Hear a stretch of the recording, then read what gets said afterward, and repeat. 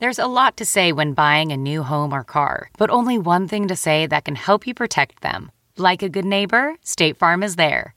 And just like that, a State Farm agent will be there to help you choose the coverage you need, no matter where you are in life. When you need coverage options, your State Farm agent is there to help, on the phone or in person. Like a good neighbor, State Farm is there. Ryan Reynolds here from Mint Mobile. With the price of just about everything going up during inflation, we thought we'd bring our prices down. So to help us, we brought in a reverse auctioneer, which is apparently a thing. Mint Mobile Unlimited Premium Wireless. How to get 30, 30, bit to get 30, bit to get 20, 20, 20, bit to get 20, 20, bit to get 15, 15, 15, 15, just $15 a month? Sold! Give it a try at mintmobile.com/switch. $45 up front for 3 months plus taxes and fees. Promo rate for new customers for limited time. Unlimited more than 40 gigabytes per month. Slows full terms at mintmobile.com.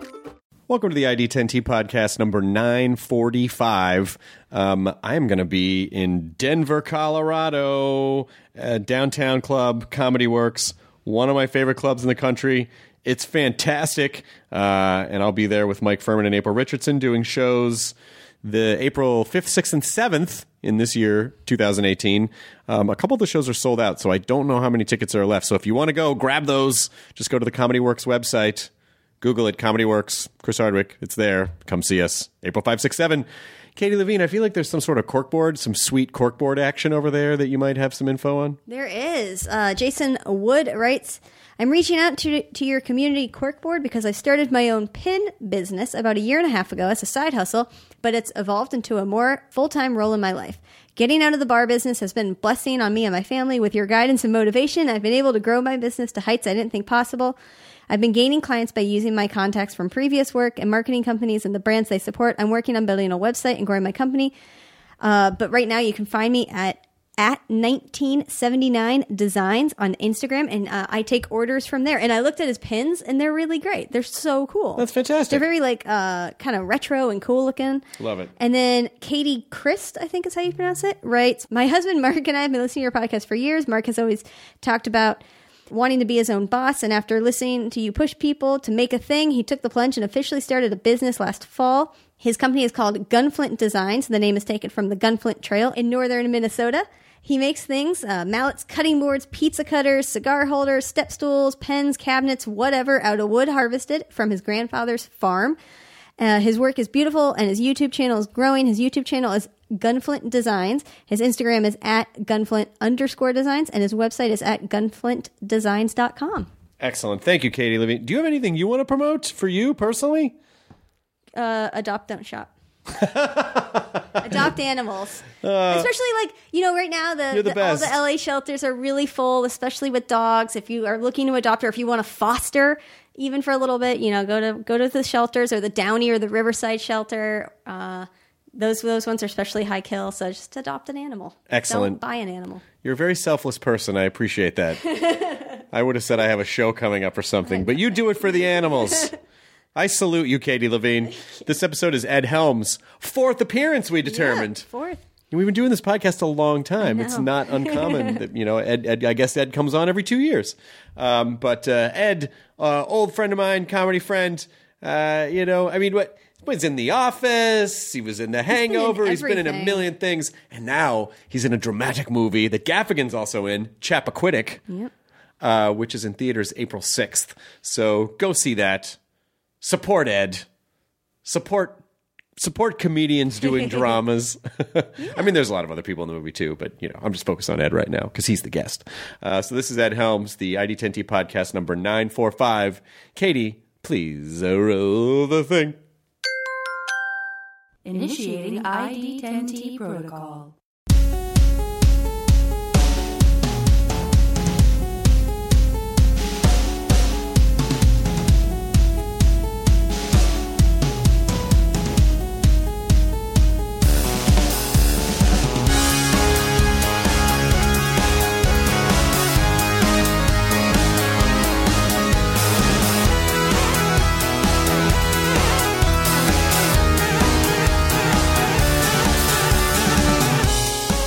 This is your 3rd time on the podcast, 3rd or 4th, maybe 3rd.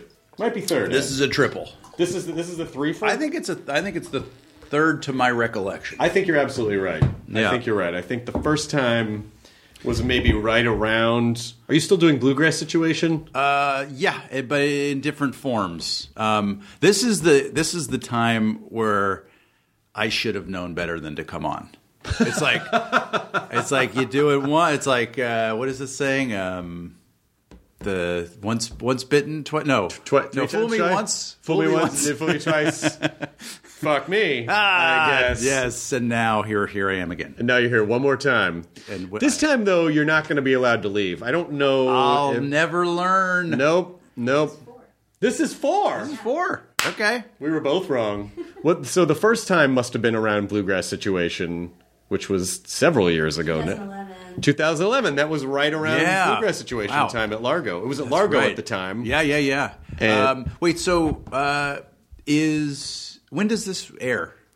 This goes up soon. Oh, great. Because Chappaquiddick's coming out. Yeah, that's right. The movie you're in. Coming out, but also, since you brought up Bluegrass Situation, so the Bluegrass Situation is like an online hub of bluegrass community, roots music in general. Yep. And now we're more just in the mode of kind of like producing shows around town. The festival thing was really tough because there are 100 million. I think at last count there were 100 million music festivals. About 100 million in the Los Angeles area. LA is a tough market to do anything. But actually this Friday is a tribute to Jerry Garcia at the theater at the Ace Hotel. Oh, wow. It's a Bluegrass Situation event. So it is bluegrass versions of Jerry Garcia songs? Not so much. I mean, but like the Bluegrass Situation is despite the name has kind of a broader oeuvre than just bluegrass. So it's people in the roots community. The Watkins will be there and many others. You've just made me think that I want to pull up one of my favorite covers of all time. Is a Grateful Dead bluegrass cover, which, hang on, here we go. That you did? No, I did not. Rice, oh wait, where'd it go? Rice, Hilleman, and Peterson. Oh, of course, yeah. Herb Peterson, and yeah, that's... I mean, Grateful Dead songs kind of lend themselves... A lot of them do. A lot of them were traditional old tunes. Do you know this cover? I don't know this one, but I know these guys, and that's an awesome... I like it. I like what I'm hearing. I just might get some sleep tonight. Yeah. I mean, I think one of the first times we had talked about bluegrass is I had mentioned all these songs that would sound great as bluegrass covers, and you were like, well, that's sort of like a trope, in a way. Yeah, I mean, not being subgenre. Yes, that is definitely bluegrass, but maybe not necessarily like to the purist, like true bluegrass. Well, it's funny. It's the kind of thing where everyone, I think, who does it's like a cappella covers of things. Like everyone who does it's a guilty pleasure. Right. It's like everyone scoffs at it, but they love it anyway. Right. And I, even as a bluegrass musician, like I love playing. I mean, we did the Celine Dion song together. Yes. Yeah, which was one of the most fun things from ever. Titanic. Yeah. And so it's always like, God, that'd be cool I'm sure I got a recording of that somewhere.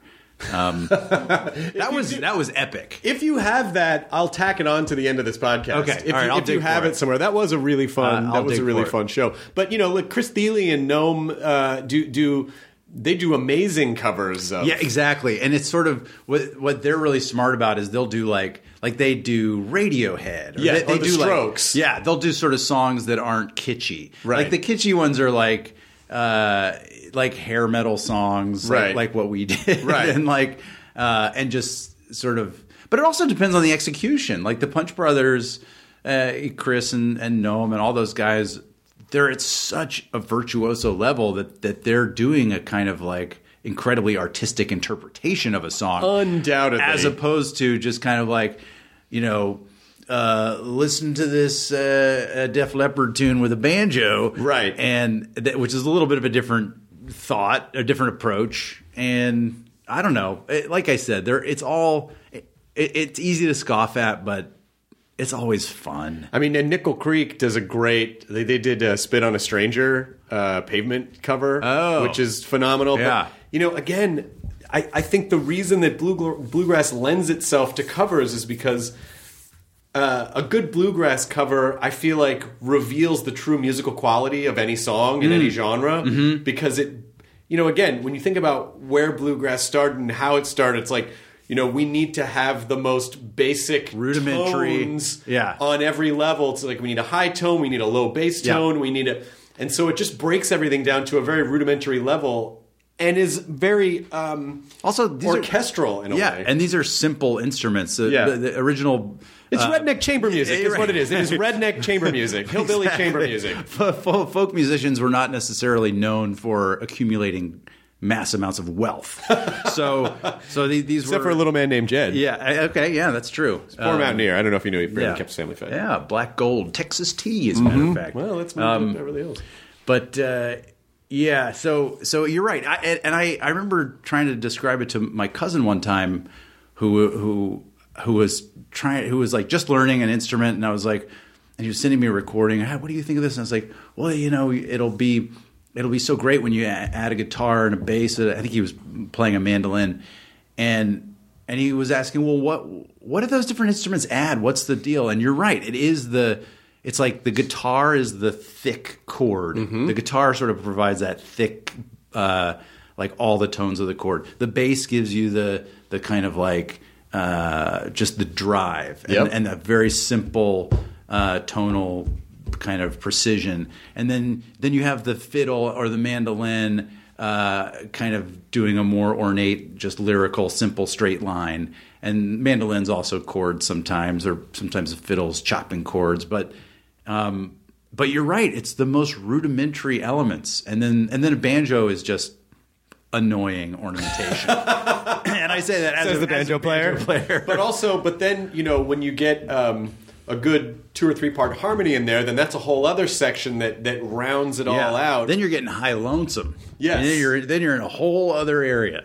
Yeah. That's the harmonies in bluegrass are insane. I do have that on my presets on Sirius XM. I have the Bluegrass Junction. Bluegrass Junction. All right, there it is. Junction, Toot toot. And there are some, fantastic old recordings. We probably talked about this the last time, but there was a syndicated radio show maybe in the 40s, I think, in California, called the Maddox Brothers and Rose. And it was just fantastic, and they would it was very folksy, but the relationship was like, oh, they're all these siblings, and they're just hanging out and having a good old time. Yeah. Oh, hey, what are you guys up to? And they would break into a song, and it's just phenomenal. Like the old radio versions of bluegrass are also phenomenal because the recording quality adds a whole other incredible layer on top of it. Yeah, it's just like of this. Anytime you hear that crackle of like old vinyl or an old radio recording, it's just like someone poured authenticity syrup all over it. Well, yeah, because now obviously we can hear so much in digital musical information. But when you think about if they're recording a song and they don't have stereo, how what instrumentation and how is that being layered to create a full sound through a very shitty recording device so that it sounds, like you get the full experience. So you need kind of tinny sounds. You need something super high. You need something super low. And you need a driving middle piece so that – and you need the voices – they had to create the separation. They got to cut through. Now we can do that digitally, but they had to create the separation. Well, yeah, and if you watch some of the old radio shows, there were also TV shows, or there are – the old the old country TV shows where the choreography of the musicians, because they played around one microphone, so you'd have 5 or 6 musicians around one microphone, and they knew exactly how to position themselves and to sort of move in or lean out, depending on which instrument had a solo, which instrument needed to be featured at a section of a song, or which vocals needed to be featured. 2 people might lean in from the side. The guitar leans in for his little fill line, and the more rehearsed a band was, the more seamless it all looked. And it's just this kind of organism. It's like this beautiful, elegant, and ultimately very pleasing sound. They didn't have GarageBand. They had to be GarageBand. They had to be that. They wore GarageBand. All they had were garages. That's it. They were in a garage. Yeah. They were in a carriage hut, and they had to. But it's I mean, you sort of see a version of that when they do "Oh Brother, We're Out There," where they're singing the "I'm a Man of Constant Sorrow." Yeah, you sort of see that play out a little bit. But for people who say, you know what, damn it, I'm inspired by this. It is time for me to start looking into this bluegrass thing. What are some good entry points for people that you recommend for bluegrass? Well, I think if you really want the kind of like old time experience, I would say look no further than Jimmy Martin and Bill Monroe, Earl Scruggs and Lester Flatts. Those are sort of the names that I think speak to old time. Del McCurry. Then if you're really into much more contemporary players, gosh, I mean there are so many. Where would you put Bob Wills and his Texas Playboys? Is that more rockabilly? Yeah, maybe. It's a little precursor to rockabilly because it was a little bit older than that. Yeah, but it definitely kind of has that little bit of a vibe. Yeah, were they had electric instruments? Did they play? Were they out of Austin? I don't know. Yeah, there's somewhere in Texas, or at least the Playboys were, according to the title of the band. Who knows? There was a Playboy mansion in Texas, evidently. It was a much different Playboy mansion. Much different. I don't know. There's just just Google bluegrass. Go to the bluegrass situation. Start clicking around. For Christ's sake, the answer was right there the whole time. There are artists of the month every month, and they're phenomenal. How often do you make time to practice? That's an awesome question, and I go in spurts. Like there'll be 3 weeks where I'm practicing maybe 2 hours a day, and then there will be 3-4 months. 6 months where I'm just shooting a thing, just kind of picking up a guitar every now and then and plucking around. But now I tend to practice for things as opposed to like general maintenance practice, which is not good. Like I should be practicing all the time, and I should be improving all the time, because the other exciting thing, Chris Hardwick, yes, that helps, is that the educational opportunities available online now for learning instruments, they're insane. Yeah, I know. I mean, they're just they're like, I use this app called TuneFox. Okay. That has like it's tablature, it's notation, and it plays the tunes for you, and you can watch as a banjo player. You typically don't read music, you read tablature, which is kind of a visual representation of where your fingers go, and it's like music, but it's a little different. And this app, like, it just makes it so easy, and you can learn stuff so fast, so much more quickly. It has built-in metronome, all these learning aids. It's so fun again. Like, practice was such a drag when I was a kid, trying to I can't learn this thing. I don't know how to practice. I don't know how to, your teacher gives you exercises, but they're just miserable. And then, and now, I don't know. It's like a joy.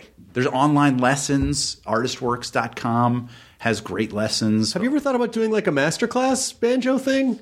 I feel like that would be sort of like maybe a high level intermediate class, not quite a master class. Okay. All right. No, I haven't thought about that. Well, should I do that? There's an online service called Masterclass. Oh, of course. And and weirdly, they just started sponsoring the podcast. But I was a fan of it before. But like Steve Martin has a comedy. Of course, he has his comedy class. Yeah, and he should be doing a banjo class. He also could do a banjo class. Yeah, but he did comedy. Maybe they just feel like there are more people interested in comedy than learning to play the banjo. I don't know. I respectfully disagree, but I'm so sorry. Or maybe I should put it this way: what's the difference between comedy and banjo? What's the difference? Yeah, I mean, I watched. There was a YouTube video of a guy who, it was like a 7 or 10 minute video, but he just posted, "Hey, this was just me practicing piano every day for 18 months." and he just did a check-in like every few weeks, every month or so. And just in 18 months, which goes by like that. And it's already April of 2018. Yeah. Fucking, how'd that happen? Yeah. And the quality of his performance just from playing like an hour or two a day is insane in just 18 months. And so when you quantify it in that way, Yeah. and you kind of go, oh my God, yeah, I guess if I just put a little bit of time, and an instrument is the kind of thing where, I mean, like with comedy, you sort of can see the results after time, but so much of it depends on where you're performing and audiences, and some stuff works and some stuff doesn't. But you can really see a linear improvement curve with just devoting a little bit of time every day to an instrument. I would say, and what's incredible is they say perfect practice makes perfect performance. So, and to me, that was so I didn't understand that for so long. Practicing in a way that is actually constructive, as opposed to just sitting there and maybe playing stuff and playing through just old things that you like or whatever, but actually drilling and learning things. And that's what these apps and stuff are so good at, just showing you, oh, this is how to practice. Right. And yeah, an hour, all it takes is an hour a day. That's such a exciting example of human potential. I feel like what we could be capable of if we just did anything for an hour a day. And like comedy is weirder and more sort of amorphous of a thing to practice. But I do believe that like when I started out doing comedy in New York, I was bad, and I was not funny, and it took years before. I don't even know if I'm funny yet. Well, I'm still working on it. Well, you can't do when you start out. You can't do comedy an hour a day usually. Yeah, maybe you can do a ton of shows in New York and do that. You can write an hour a day. Yes, but you don't. But that's just part of the. That's just part of the process. You still have to go somewhere and figure out if any of that material works. You can just practice anything in an instrument, any kind of an hour a day, and it could literally change your life. And as long as you don't think, I have to be the best person in the world at this. If you just say, I'm just doing it for the process each day, it would blow your mind, even in a month, of how much you improved. This is why, and learning a language. Yeah. Should we make a pact now to learn what? Sí. We should. I'm sorry, that was a little bit of Spanish. We haven't learned it yet. I didn't know that. Yeah, but these are the kinds of things that has you learn. begun. Yeah, I always think about that too because I subscribe to Rosetta Stone. When we went, me too. When we or no, Babbel, I think is the one I use. Babbel. Yeah. When my wife and I went to Japan, I was really fascinated by Japanese as a language because it is very. I think English is a very difficult language to learn because it's so colloquial and it's so regional, and we as Americans just fucking throw out the rules whenever we feel like it. But Japanese is very standardized in the sense that it all makes sense. It's very mathematical and makes sense. This is the sentence structure, and this is how it works, and this is, you say this if you're asking a question, and you say that, and, and I was really fascinated with that. So, of course, I come back, I get Rosetta Stone. I'm really going to learn Japanese. And, of course, I never did. I probably should learn Spanish. Living in Southern California, it would be much more useful to learn Spanish to communicate with people. But I've been stuck on the Japanese. This is one of many reasons you're a terrible person. Yes, believe me. Don't think I don't say that to myself. I just want to say it to myself in multiple languages. Yes. No, I did this when we went to shoot Hangover 2 in Bangkok. We were going to be in Thailand for 2 months, or maybe even a little more, 9 weeks, I think. And I was like, oh, what an exciting opportunity to immerse myself in another culture and just kind of learn more about it. And I actually hired a Thai language tutor, and I started studying Thai language for probably 5-6 months before I went. Yep. And it was it's funny because it's an example of kind of when you try to do something, but you're really just sort of outsourcing it. And which is to say, I had this tutor come twice a week, and we would sit for an hour and talk about Thai language and grammar and even read, symbols, trying to learn to read it. And then she would leave, and I wouldn't think about it until she came back. Right. And And I wasn't really learning anything. I was just paying somebody to make me feel like I was learning something.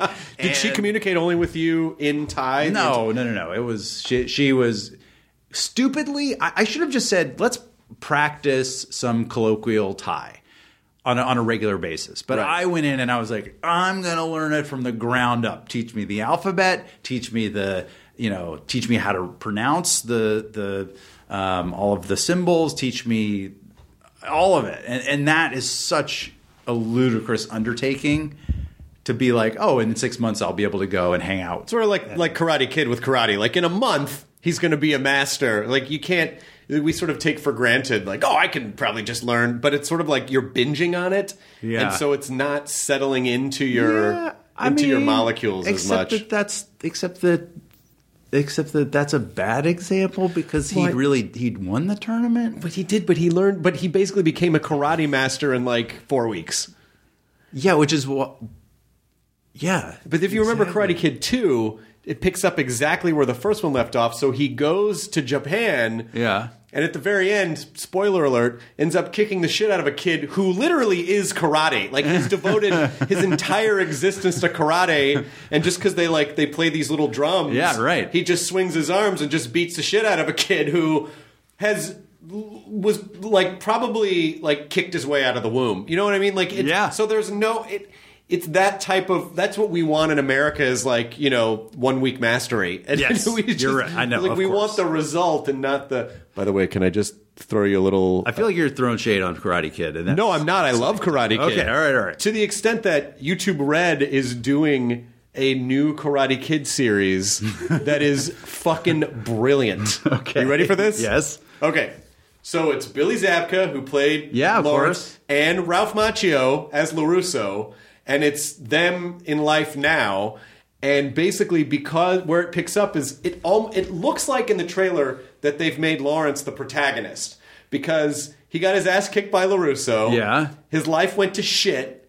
LaRusso becomes this very successful car dealership owner, and then the Lawrence guy decides to like pick up the pieces of his life by reopening the Cobra Kai dojo where he starts training nerds who are getting bullied, but maybe with not the best skills, like with not the best emotional tool sets. Okay.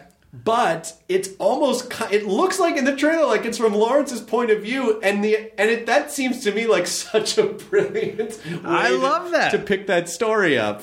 Yeah, he's the untold story. Like we never got the complexity of the bully. We just sort of understood. He had a bad teacher. He was a very one-dimensional jerk. Yes, and there's more to it. I want to know what it is. But that's like every kid who bullied you in school. If you went back, they'd be like, "Oh yeah, my dad used to knock me around. I had a bad home life. And you go, "Oh my God, I hated you all these years. I didn't know I needed to have empathy for how horrible your life was." Well, that's a certain percentage of bullies, and then I feel like there's the bullies that are just like, no, I just love beating up people. I'm bigger than people, and it's fun. Yeah, and my parents loved me, and they encouraged me, and my dad high-fived me all the time, and I got a certain drunken pleasure out of exploiting your happiness and sucking the life out of your school days. And breaking your glasses and stomping on them. The well-adjusted bully. Yeah. No, I know this is wrong. It's very edifying to me. And I can do it. And I can get away with it. Yeah. Exactly. I was very much my parents. And might I add, what are you going to do about it? Yeah, I mean, nothing really. You know why? Because I'm really good at it. And I'm going to take you down if you try anything. It's not really even that hard. It's kind of boring at this point. I need to find new bullying challenges, if you will. Yeah. But with the language stuff, it takes practice, and I think you need to be fully immersed. When I took my college language was Italian, and from day one they only spoke to us in Italian because there's a difference when you're young. You associate words with things, but when you're older, you tend to associate a foreign word to a word you already know and then to the thing. So there's a two-step process. Right. So I think you're not internalizing it as much because, if I look at this bottle here, I would say, bottega is a bottle, which is this thing, right, as opposed to just looking at that thing going, bottega. Yeah. So do you know, and did you retain any of the Thai language? Literally, I only remember Sawadee Krap, which is like hello. That's about it. So, well, the other thing is when we got to Thailand, this was another really sort of naive or sort of foolish thing on my part. Our work schedule on those movies was so intense. It was like 12, 13-hour days. You wake up, you go, and you're just grinding all day, and you come back and you go to sleep. And and we were on a set we're not interacting with Thai people. Right. And we're not having like on the weekend, you're pretty much just trying to catch up on sleep. Right. And so it was not, it wasn't a vacation. It wasn't. Well, it just wasn't a cultural experience per se. I mean, it was exciting. I love being in Bangkok. It's such a crazy, cool city, and just living there, kind of going out to dinner, walking around, exploring, all that stuff is wonderful. But I didn't have. It wasn't. Yeah, I just didn't have the kind of like interaction with local people that I sort of fantasized about ahead of time. Because you're working the entire time. We're working. Yeah. It's not a vacation. It's sort of like when you think, oh, I'm doing stand-up this weekend. I'm going to the city. I'm going to go to the museums and go around. And you go, You're like, I'm exhausted. I have to rest so I can go perform. Yeah. So you end up not really doing the things you want to do. And this hotel with tinted windows is so much more pleasing than any museum could possibly be in my tired state. Yes, of course I would, in theory, love to see the ghost town copper mining culture that used to be here. Wow, what a fun experience to widen my horizons. However, I have to do 2 shows tonight, and I don't get to sleep during the day at home. So I think I'm just going to do that here instead. Yeah. And I'll go to the Applebee's and the Cracker Barrel and not just because it's easy and quick. Yep. Are you touring a lot now at all? I haven't done that kind of thing in quite a while. Yeah. Are you? Or you're on the road a lot? I go on as much as I can. Yeah. But I do understand. Are you cultivating material all the time? Are you're always writing? Yeah. Are you going to steal stuff from this podcast? Are you like, how does it work? I would love to steal stuff from all the podcasts, and the unfortunate problem is I forget everything I say the second the podcast. These podcasts are so much in the moment and short-term memory that people will say to me like, oh, that if they speak to me in vague terms and said, oh, that was a really funny thing you said on that one podcast, and I'll go, I don't know what you mean. And then they'll say it, and I'll go, did I say that? Like, I have no recollection. That's like the people reference specifics from Office episodes. Oh, I can imagine. And, we did hundreds, and and it was, I think for people who experience the show in these half-hour chunks, it's so different than from our side of it, which was like one episode was 5 days, 5 like 12-hour days, just grinding to get, and that's up against every other episode that's 5 12-hour days in a row. And it does kind of mash up together. I'll watch episodes of The Office and be like, oh my God, that's hilarious. I know, like, was I even there mentally? Because I'm standing there in the scene. But you're also, like, I would imagine if you're, like being super riffy on the show and in your mind, you may not necessarily be selecting the piece that's going to get. You're just like, you do your lines, you riff a bunch, you fuck around, and you move on to the next thing. And then it's someone else's job to lift out the pieces that make this. Oh, this is this part of this. And oh wow, did I say that? Yeah. Oh, that's great. I didn't even remember. I don't even remember that. Totally. But was the show? I must have asked you this at one time, and I'm sure you've answered this a lot. How improvised was the show, and how I'm sure you had like a basic spine of a story to stick to, and then there was probably some fucking around that. It totally depended on the. It almost was like what's happening in a scene, and is that scene conducive to improv? Because a lot of times there was a lot that was not improvised. I mean, there were. Everyone was very good at it and there were certain times where it felt natural or it felt like a good place to kind of riff, and certain people riffed more than others naturally.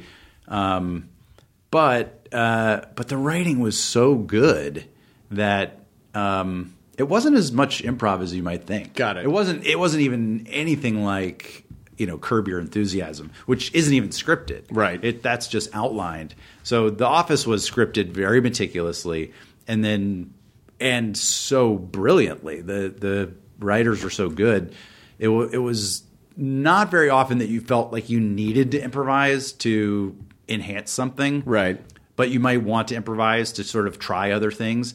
I also think the talking heads, that's where I improvised the most because that was like my character's voice more specifically, like speaking for himself. Wait, you were in the band The Talking Heads? Is that what you're saying? You were in the band? Yeah. Wait, what? Did I? Huh? You said, did you, was it, what? But those moments were, and it seems like it's great to have that process where everything, the foundation of everything is so strong. So if you're just adding stuff on top of that, if it works, great. If not, then the source material is already solid. Exactly. You get what's on the page, and you know you're good, and then maybe you have some fun on top of it. And then is that show coming back? Did I read that's coming back, or that was a rumor that The Office was coming back? I'm not. I don't know what that is. There was like a minute where I thought, on the heels of like Will and Grace coming, like, oh, now The Office is going to come, but then I never heard about it again. So I don't know if that's a thing. Roseanne came back. Mm-hmm. I read a whole article today about how it just seemed funny to me that they said, here's how we can deal with Roseanne season 9. Like, we need to, because it's a sitcom. But I guess season 9 just got batshit crazy of Roseanne. At the beginning of the season, the Connors won the lottery. Or Dan had a heart attack, and then he recovered, and then they won the lottery. And then Dan was cheating on Roseanne, and he went away, and then came back. And then all this batshit crazy stuff happened. And at the very end of the series, it turned out they justified it by undoing the entire season, where the end of the series is Roseanne basically like writing about her memoirs, and it turns out Dan actually did die, and that was just a fantasy of like what their lives would have been. And so it's like, okay, so if the show is back now, you kind of just need to pretend it's picking up from season 8 and not from crazy season, not from season 9. I never watched that show that much. That was one of the shows that I sort of caught now and then and chuckled at, but I was not a diehard fan. Were you? I did watch a lot of it. It was pretty revolutionary in terms of the voice of the show. It was sort of the 80s, 90s version of what Norman Lear shows had done in the 70s, which was just sort of a very kind of real talk kind of a sitcom, as opposed to, I mean, it was very jokey. Yeah. But, it was so driven by her point of view and the amazing actors that around it that it was just sort of very like, oh, this is a slice of life of a very specific family, and it's not a cookie cutter sitcom. Right. It's some sort of more of they deal with real issues. Some of the episodes are a little dramatic, and I thought it was a great show. Have you? And it hasn't started yet, right? No, I think it's about to. Yeah. Okay. Yeah. So while we're learning our new languages, we'll get together for Roseanne nights. And you and I. Rose and Roseanne. We'll have Roseanne nights. Roseanne. So Chappaquiddick is coming out April 6th. And they just sent me the link to it last night, so I haven't seen it yet. And what? I know, I'm sorry. Hit pause. Wait a minute. Watch it. And come back. And we're back. That was great. Thank you. Oh, my God. The level of detail. Yes. Yeah. So Chappaquiddick, it's kind of, I think about these types of stories sometimes, like what would have happened if that had gone down in a social media era? Mm-hmm. Like I think we're watching that, right? I mean, it feels like the whole country right now is just a bonfire of the vanities playing out. It's way beyond what we ever could have imagined. Yeah, it's like, I don't know that. Well, anyway, it's so. There's something kind of quaint almost about that story now, because, like you said, it isn't. Things just catch fire now in such a crazy way that story, which actually played out in kind of a slow, plodding way, is it feels so antiquated. And that was definitely a period of time where they could control a little more, the media a little bit more, and what got out, and local authorities. Well, I wouldn't necessarily say that they had more or less power to control the media. It's just different tools, different kinds of. I mean, it seems like with the dissemination of false news, that that's just a different tool to accomplish the same thing. I guess that's true. And kind of like trading on or playing to emotions. I mean, I thought that Cambridge Analytica secret, the tape of the CEO talking, and where he says it's winning elections is not about the truth; it's about emotion. Right. That it's too bad that he's evil because that is also because that's such a powerful insight and it's so true. Right. And I think if people understood that, that is a piece of knowledge that can be kind of used for good or evil. Well, I see that working across so many different sectors. You know, my wife and I watch a lot of true crime shows, and I always think about how, you know, especially if you've watched any of the court case dramas, the Dassey one, which I can't remember the name of right now, or the Jinx or any of these other ones, and you see like, you know, I think we as just random citizens think like, oh, if you go to court for something, if you're on trial for something, it's really about discovering the truth. Mm-hmm. When it's kind of not. Mm-mm. It's really about winning the case. Right. With whatever tool sets either side has.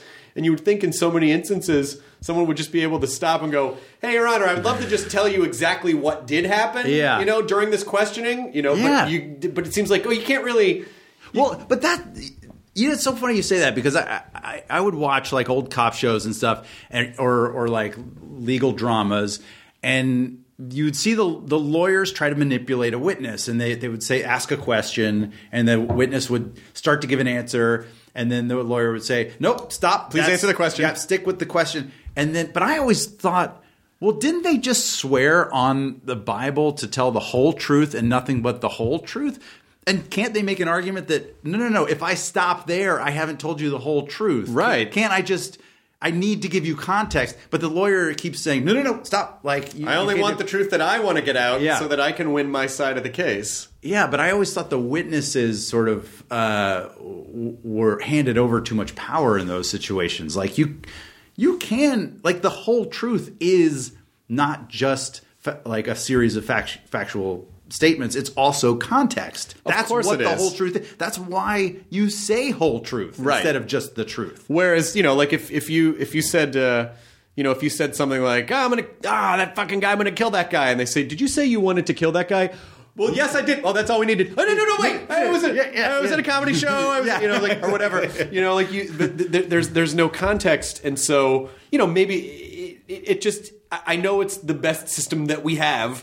But it always kind of flips my mind a little bit when I think like, oh yeah, it's not necessarily about getting out the truth. It's about either side winning that case with whatever the protocols for the justice system that are in place are. And that to me is it's the same kind of thing where it's like, oh, you think it's about one thing. Really, it's about this other emotional thing instead. Did you remember a movie in the 80s called From the Hip? Yeah, but I can't remember Judd Nelson. And he was a crazy lawyer or something? He was like a young lawyer, and he was like a rising star in this law firm, but he was kind of a maverick and unorthodox, and he gets handed this huge case to defend this big sort of corporate bad guy, and he's super excited, and he starts to defend him, and he's sort of kicking ass in the court scenes, and it's going great. And then there's this moment where he realizes that his client is 100% guilty of this crime, and he has this kind of moral crisis. And there's this scene, and I don't know why. I think my dad was a lawyer. Maybe that's why I sort of like that paid so much attention to this movie. But because it's kind of a forgettable comedy. Right. But there's this moment where he goes to his boss, like a senior partner at the law firm, and he says, "How is it that what's ethical isn't moral?" Right. And I think that is such a powerful question, and it's something that people in power, in the media, in politics, just don't ask themselves enough. Like, what you can sort of like let yourself off the hook because what you're doing is ethical. Right. But you don't, and that allows you to just sort of not analyze the morality of it. Well, and I think that's part of the chasm that's created because, I think we as sort of functioning members of society, I think need to feel like, for the most part, people go, well, as long as I can justify to myself with any molecule of anything right. that I am not a piece of shit. Yes. And so it is sort of picking and choosing those things and going, well, I'm following these rules. Yep. So that's just the system. I don't know what to say. That's just the system. I'm still a great guy. Yeah. and from the hip, it's kind of brilliant. He realizes his client is guilty, and so he kind of throws the case, but in a brilliant way where it looks like he's fighting for his client. I gotta watch this movie. I don't know. I mean, it may not hold up. I haven't seen it in 20 years or more, but it is. That for some reason that scene always stuck with me. Well, because it is a very valuable question now, and especially with the world the way it is, what's ethical, what's moral? Is it possible to be both? How do you even define? First of all, we have to collectively agree on. I mean, with ethics, there's some type of infrastructure in place that kind of defines those rules, but with morality, that's sort of a loosely agreed upon human idea that there's no real rule book unless you look at the Bible or or whatever sort there's of. Lots of rule books. There are lots of rule there's books. Thousands of rule books. There are lots of those rule books, but I mean, but they're not universal. Sure. Like they're not standardized. It's sort of like you have to subscribe to one. Yeah. And so then it becomes a question of if I'm being moral, by whose morality am I adhering to, and if I have my own, does that impede on someone else's? I mean, it's so messy, and I think human beings do not like messy answers. We just need A or B. Yeah. Okay, A is this, B is this. Okay, good. I don't have time or energy to really go into C through Q. Oh my gosh. So how do we rectify that or justify that? I think it's a matter of just having a little bit of humility about your point of view, and just always kind of asking, am I sure I'm right? Right. Am I sure I'm right? And what I kind of envy about Donald Trump in a way is that he doesn't actually – to ask yourself, am I right, is kind of it complicates things. It makes things a little messy and it makes things uncomfortable sometimes. Creates a lot more work. Yeah, it creates more work to justify your actions, and you might have to undo some things. And it actually creates it's actually really hard work to sleep at night when you ask yourself these questions. And Donald Trump just doesn't seem to ask himself that ever. And I don't know the guy and personally, but the aggressiveness with which he sort of like toes the line of his own perfection is I don't know, weirdly enviable to me. I like. What if he's just like at night, just this guy we don't see? He's like, oh my god, everyone hates me. Everyone just hates me. I mean, I think to some degree that may have been poking at him, which is why he would get so emotional on Twitter because things would get under his skin. Yeah, but they were typically like vanity things, right? But he can still keep it together in person. Like he doesn't, like in those debates, he never choked. Like usually someone who questions themselves, that's what a choke is. Can I tell you what though? It was a classic example of the just to reduce this to like a high school election where it's like you're running for president of the student body, and then you have people who are just like really taking it seriously, and there's one clown who's like, I'm just gonna fuck with the system. Yep, you're right. And the kid goes in, he was like, yeah, if I'm president, no homework. Yeah, and everyone's like, woo! Totally. And they're like, but the people who are adhering to what their traditional, maybe ethical base of rules are like. That's not possible. What do you mean no homework? I go, well, listen, you want homework, you want these people to work. I'm just saying I wouldn't do it, but whatever, fuck you guys. And I'm like, this guy's the fucking best.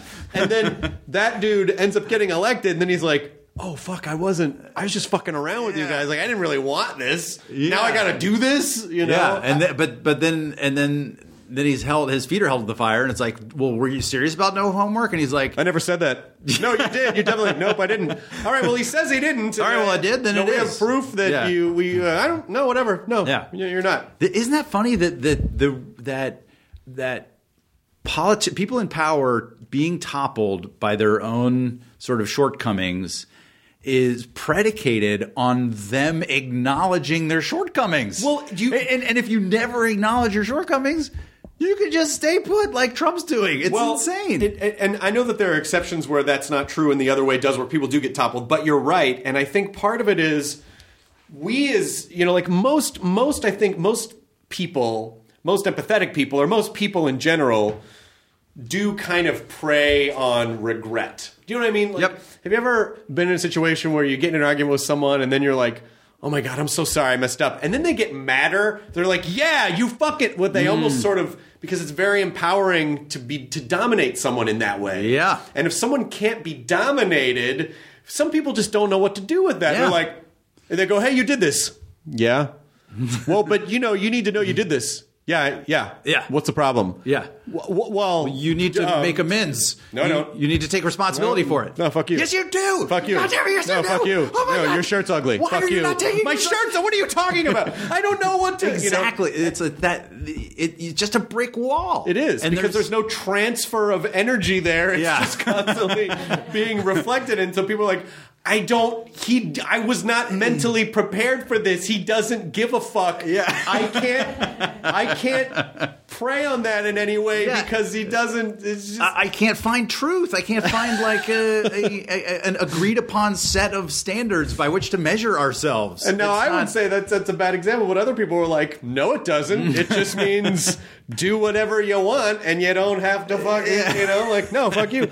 And then, the other thing that it creates is that if enough people are on your side, then no matter what happens, they'll, sort of like with Alex Jones or any of the InfoWars, if he ever would get in trouble for something, then his people would sort of write the story in their head of like, oh, well, this is just a conspiracy. Again, because he's the conspiracy guy.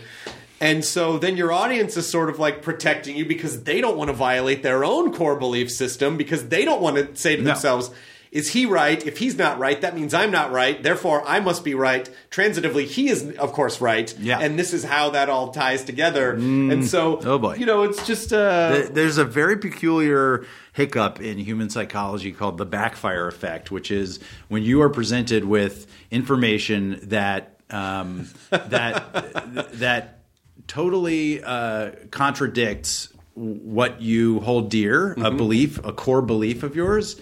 Not only, and it doesn't matter how convincing or conclusive this information or evidence is, if it contradicts a core belief or a core value of yours, you will not only not believe it, you will double down even harder on your original position. Yeah. And that's why Twitter is such a just nightmare of inefficient bloviating. Like there is no way to convince somebody of something that goes against their core values without much more circuitous and difficult tact. Well, they have to be willing to say, am I right? We have to be willing as a people to say I'm right. But what I'm saying is even somebody with the best intentions, even like an intellectually honest, very sort of humble person, if you challenge something that is core to their identity, they are going to push back. It triggers the same thing that that physical danger triggers, the fight or flight response. Right. The same thing happens mentally. And so you have this sort of fight or flight psychological response, which is no. Because you have to protect your identity as much as you have to protect your physical body. Yes, and so it's like, that's exactly right. If you've ever been in a relationship with someone and then someone comes to you and goes, hey, I have video evidence of the person that you are with cheating or being an asshole, a lot of times people might just go, no, I don't want to, because they just can't. Yeah. And it's the same thing. Or like the person in Vegas who they start doubling down on their bets to make back the money they've lost. Like when all the evidence points to like, that doesn't really work, but it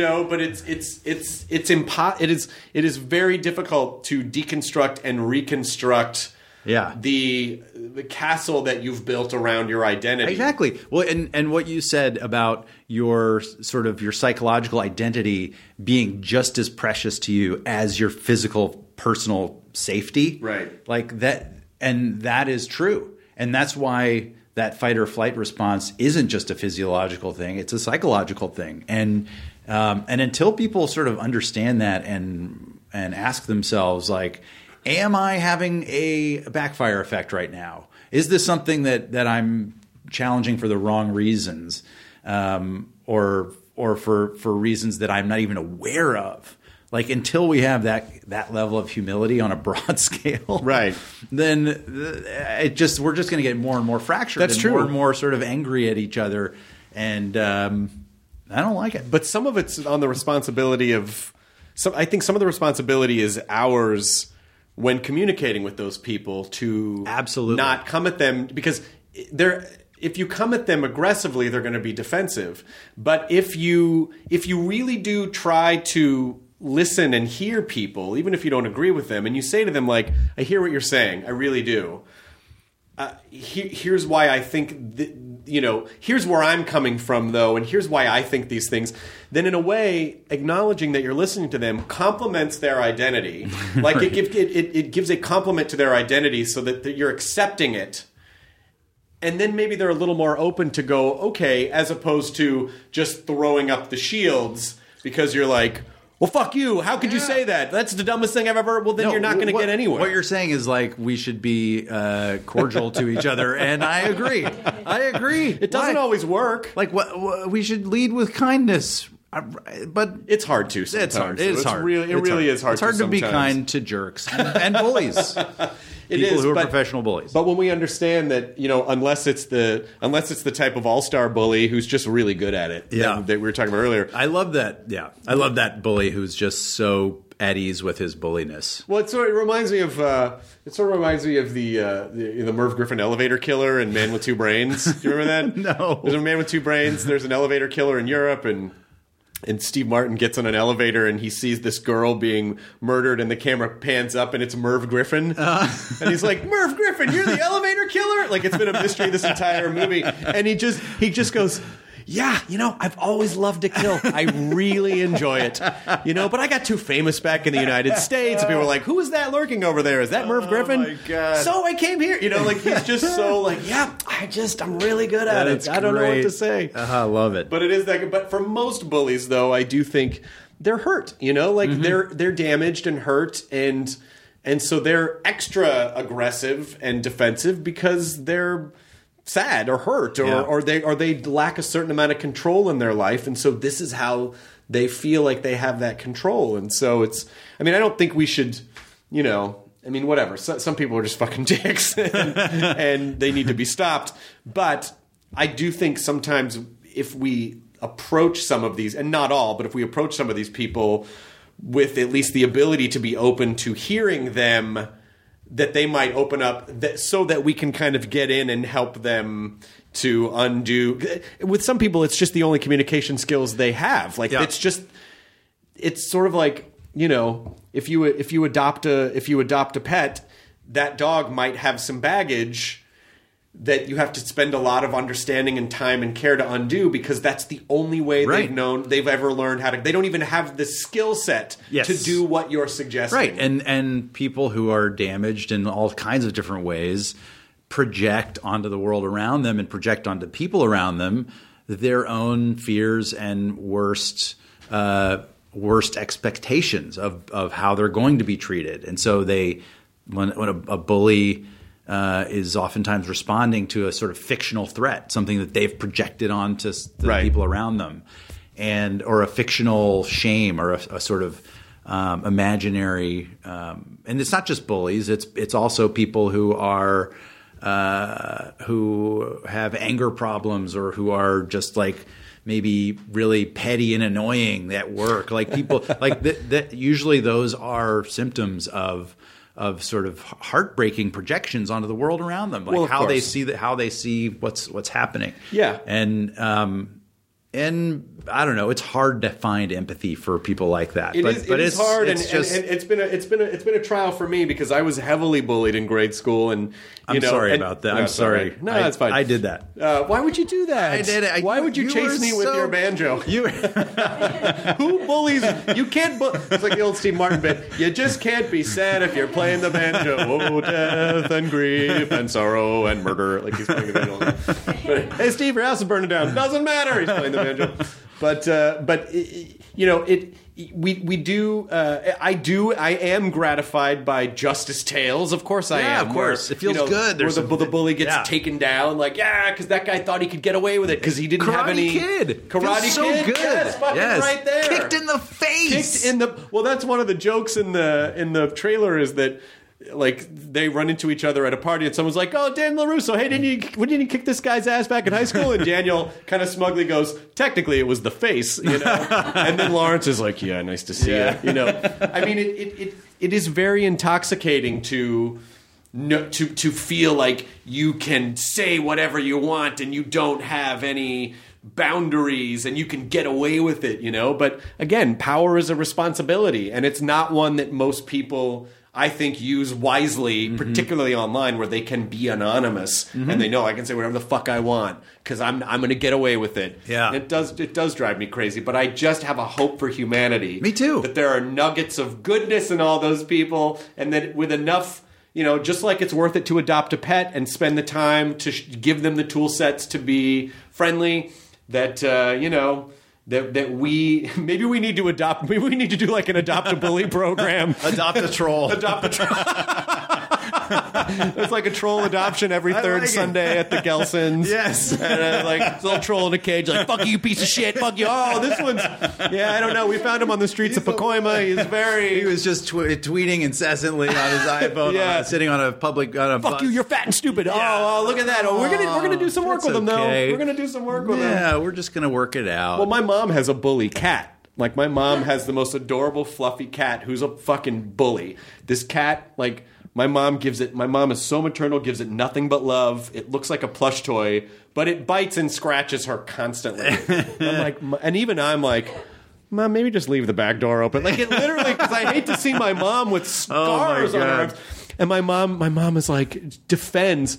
It's not her fault. She didn't ask to grow up however she... Like, my mom is one of those people who is endlessly optimistic, will put in the time, will put up with all of the bites and scratches. And so, you know, maybe that's what we need to do with our Adopt a Troll program. It'd be a great sketch, by the way. We need to do an Adopt a Troll sketch. Yeah. That idea that your mom captured, it's not her fault. Like, that's a powerful thing.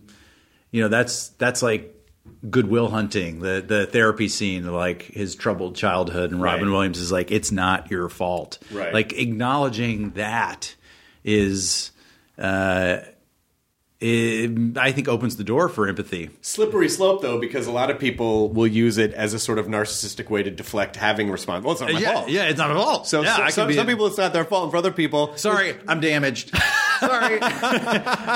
Sorry, I cheated on you and abused you. I'm just really fucked up. I'm so damaged, and not my fault. Yeah, maybe in those instances, those people should have the awareness to say, like, hey, I did this, so I'm going to do some work to try to not do this anymore. Maybe that's where the line is, as opposed to just endlessly going, oh, it's not my fault. But, you know, there is that weird, like, when you...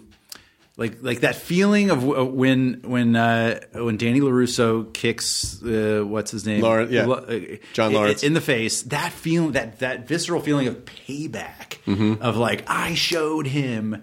That is like a troll's fuel. Yeah, of course. And how do you neutralize that fuel? Because it's rarely like in the case of the Karate Kid, like, he won and he got a trophy, and it was so clear that he was like victorious both morally and ethically and across the board. Right. But in the case of a troll, they fire off something in a comment section, and it's like, I won that thing, but they didn't. Right. And it had no impact.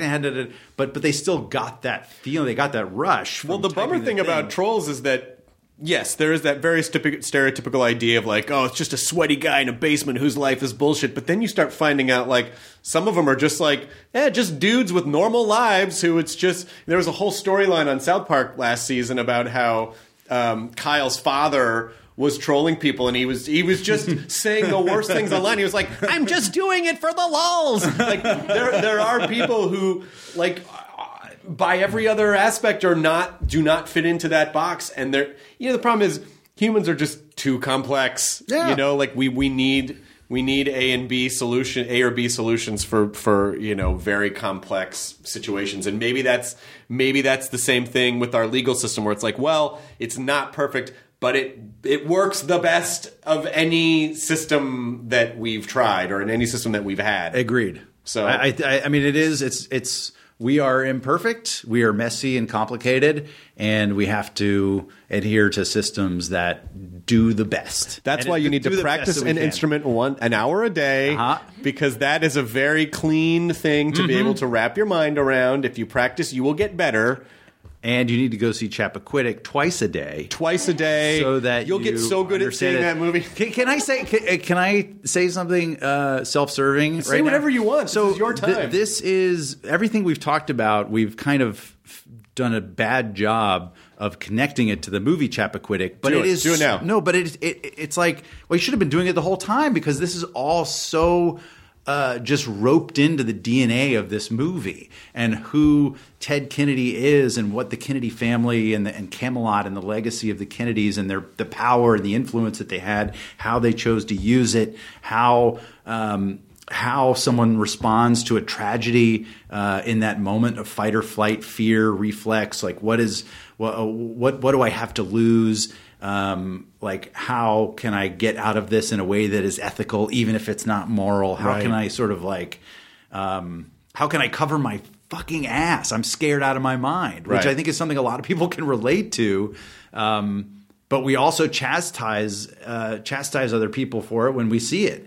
Like, how do I, is there moral ambiguity in Ted Kennedy's case, or is it cut and dry? Did he absolutely do everything wrong, or is there any place for like seeing ourselves in him? And I think any honest assessment, there's like he did the wrong thing. There's no question. No. There's no question he did the wrong thing. But I think the where it gets like where there's like a sort of challenge to a viewer is like. Like if you can get away with something, would you? Right. Or would you try? Would you at least try? And that speaks to the question of like that power and how it's utilized. And there's no question that there's lots of ways that the Kennedys abused their influence in their how much they were adored. There are a lot of ways that they also made the world a better place with their influence. And it's just it's such a soup. It's such a messy, grotesque soup that it is delicious drama. And after you did this movie, did you have a different point of view on everything by the end of it? Or did you come out of it kind of where you were? I don't know. I think it reinforced for me just the complexity of our heroes. Like I grew up in a family that definitely venerated the Kennedy family and thought that, and I do think that the sort of public values that the Kennedys espoused are worthy of admiration. Their private actions, as is the case with most people that we put on a pedestal, are kind of gross and disgusting, or at times overtly criminal and horrifying. And that's what makes that just speaks to the complexity of our our values and how we project them onto our heroes, and we sort of don't allow for, even after Chappaquiddick, like the Kennedys were staunchly defended, and people had their but I don't know. I'm getting sort of like lost in the weeds, but I do think it just reinforced that that we just have to be careful with our with how we perceive our heroes and who we sort of label heroes, and if we're never willing to question. Yeah, we do like to set things on autopilot so that we don't have to think about them again. Okay, this is how I feel about that thing. Done. Right. Because it takes a lot of work to go back every so often. I mean, I've told this story before, but I remember, I used to be deathly afraid of like staying in a hotel on a high floor because I just don't like heights, and so I would always avoid it. And then one time I got booked on a high floor in New York, and it was the only floor available, and I was terrified. And oh my God, I don't want to, I kind of went through the breathing. And then for a second, I had to stop and go, do I still actually feel this way? And when I really kind of dove deep, even on this very superficial thing that's not, what you were talking about, but I realized like, I don't think I actually feel this way anymore, but I never would have known that if I hadn't asked myself and kind of dug in and done the work. Right. So I have said to people, like, every once in a while it's good to check in to make sure you actually even still think the things that you think. Because you might have just set those on autopilot, and those autopilot decisions kind of have their own little, automated robots that defend those positions. Yes. But maybe you don't necessarily think the things that you still think. And that can also be a relationship to a bully. Oh God, I don't know if I'm and if you can let that stuff go or change how you feel, it does lighten your spirit in a way. Yes, 100%. Yeah, am I still angry at this bully, or are these just reflexes? Right. Am I still sort of tortured by these memories, or are these just reflexes? Do I still like this thing? Do I still like this person? Am I still afraid of that? Like, it is good every once in a while to check in and make sure, because you evolve and grow as the nature of having experiences. Yeah. I mean, that's an example where sort of the passage of time kind of alters something subconsciously. Sure. I think in the case of Chappaquiddick, I mean, obviously it was something that happened a long time ago, but even as it was unfolding, or even sort of through the lens of like, how would I look at this if it was happening right now, if I knew all of this information, it's something that I feel like it's just about recognizing that it's never as simple as it looks. It's almost never. Nothing is. It's just never. And people aren't as evil or as good as we think they are. Right. It's a great villain written in like a great villain character in a movie you have empathy for that villain because they've been humanized in some way. And I think that. I'm proud of the movie because I think it's sort of an unflinching portrayal of some pretty like horrific activity, and I hope that it just challenges everyone to be like, what is like where do I stand on like when people that I might admire or people that I think are great are also doing bad things? Can I accept that whole person?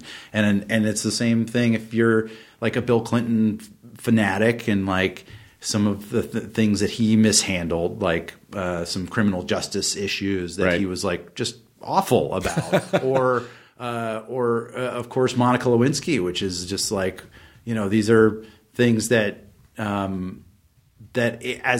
if you're a Clinton supporter, can you just admit that those are bad, right? And be like, but that's the whole person, and I can still support that person. And if you're a Trump supporter, be like, okay, I love the values that he's sort of like saying, but lots of his behavior is reprehensible. and I'm willing to support him because I think that his policies are based on his sort of point of view on what he's saying, even though like the way he's behaving may be something that's off-putting to me. But can you just say that? Can you like accept the entirety of somebody? Well, and again, and even, relatedly, sort of the idea of if you're friends with a bully, and they're like, oh, he's really mean to people. He just, he just likes to have a good time. It's like, like the idea of what people what people even think of as acceptable or reprehensible or whatever. They might go, it doesn't, Oh yeah. it doesn't even matter. Yeah. Like my friend has 3 boys that are like 6 and under, and the middle one is just a fucking cool kid. Like he's definitely going to be the lead singer of a rock band or something, but his parents don't put him in leather jackets, but he likes to wear like cool like rock clothes. Mm-hmm. He's like 4. And he was telling me, his dad was telling me that they were at the park and some kid was like, "I don't like you." And he goes, "Oh, what did you say to the kid?" And he just goes, "Yeah, I just told him that was fine. Whatever. Like, I think he really, he probably really does like me. I don't know, whatever. I don't care." And I was like, I can't imagine being that well adjusted. Yeah. When I was a kid, I would have unhinged me. Does he meditate? This child is that? He's very much into breathing exercises and awareness. He's just super in touch with himself. Yeah, but it's just points of view and like what you're willing to accept and how you perceive things. And unfortunately, even for you to say like, well, can people admit that some person's behavior is reprehensible? They might go, well, no, it's not. It's like that's necessary because that's how that keeps the. Or right. Like Monica Lewinsky. Well, he's the president. He's under a lot of stress. Or whatever. Right. It's just like it's easy to make. And also, if you've ever been in a very toxic relationship, or if you've been in a relationship that at a certain point you kind of after a couple of years go, well, how did this get here? How are we here? Well, something strange happens. You make an allowance, and then you make another allowance, and you make another allowance, yes. And then all of a sudden, all the allowances just become the new norm. But it was so transitional and incremental, yes, that you didn't even notice it was happening, and now here you are, right? And how do you justify that, and how do you get out of that? Because that is now part of your that has bled its way, seeped into your core belief system. So how do you change that? It's the same kind of situation. Yeah, and it's that impulse we have to just paint a really like with a big paint roller one color on something and just be like, it is this one thing. Because that's easier. And it's a real is, but then if you really want to be honest, you really want to be sort of like an honest participant in the world and observer of the world, you have to take a magnifying glass to that paint stripe and see all the different pigments and imperfections and all that. It's all short-term versus long-term arguments where most things that are easy in the short term become difficult in the long term. So if it's easy to just like paint everything one, it's just easy now. Yes. Well, later on, yes, you're right. You're going to have to deal with it. Where it's like, the same thing of like, I don't need to hire a plumber. I'll just fix this. It'll be easier now. And then, 3 times the amount you would have paid later because you fucked everything up in the moment. It's like convenience. Emotional convenience too, can be the enemy of long-term, for sure, of long-term happiness or long-term fruitfulness or health, long-term health, self-love and edification. It's easier to have this drink now. It's easier to do this now. It's easier to make this allowance now. It's easier to not. It's just repress this. It's easier to not spend an hour a day learning a new thing because it's hard. But but over time. Yeah, those little it's easier for now choices can add up to well, now there's a fucking pile of shit that I have to scoop out of. Oh boy. So, but that's a great. That's clearly what Teddy and his little cohort were doing in the Chappaquiddick incident. Was sort of like, this is easy. This is the easy decision right now. Like I can try to sort of like punt the responsibility in this little way, and then shift this aside and move this, and then 10 hours later, it's like, the enormity of it, like the scale of this like tragedy starts to soak in, and you made some bad decisions. Well, I'm also very excited for you for being in a big-time fancy drama movie. Thank you. Which, it can be a very challenging thing for people who do a lot of comedy to... I tend to think funny people make amazing dramatic actors because... with comedy is a certain amount of damage, and with damage is a certain amount of depth. Mm-hmm. And if comedy people can access that, I don't know if you think of yourself as a comedy person, but I think a lot of people would think, Ed does a lot of comedy. Of course, done a lot of big box comedy. That's all I cared about for most of my career. And all of a sudden now I'm kind of like, well, how do I mix it up a little bit? And I'll be honest, I tried to make Chappaquiddick funny. I riffed, I improvised, and they didn't use any of it. There's a whole other movie that didn't get, that's out there that if they had cut it differently.